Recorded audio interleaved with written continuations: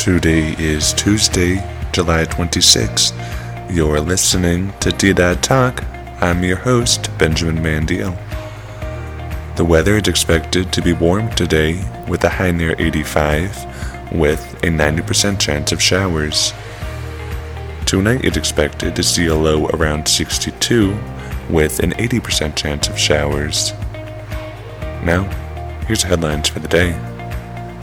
A federal aircraft crash report shows that the pilot of a single-engine aircraft that went down in remote Huerfano County last December lost control in flight and that there were no mechanical malfunctions before the crash. Before and after the crash, pilots in the area reported turbulence in the area of the crash. More details of what led to the crash could take up to 1 to 2 years to be released.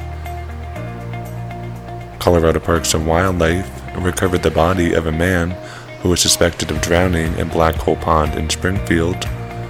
The team recovered the body last weekend. There have been 30 water-related fatalities in Colorado this year.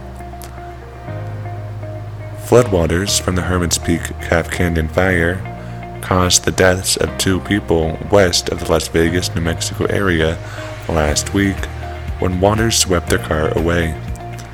New Mexico has been seeing heavy rains above burn scars, causing concern for flash flooding.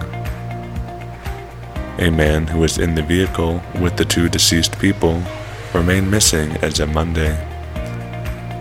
That's the news. Listen daily on D-Dad Radio, Spotify, Apple Music, or wherever you listen to podcasts to keep up with Los Animas County and Colfax County, New Mexico happenings.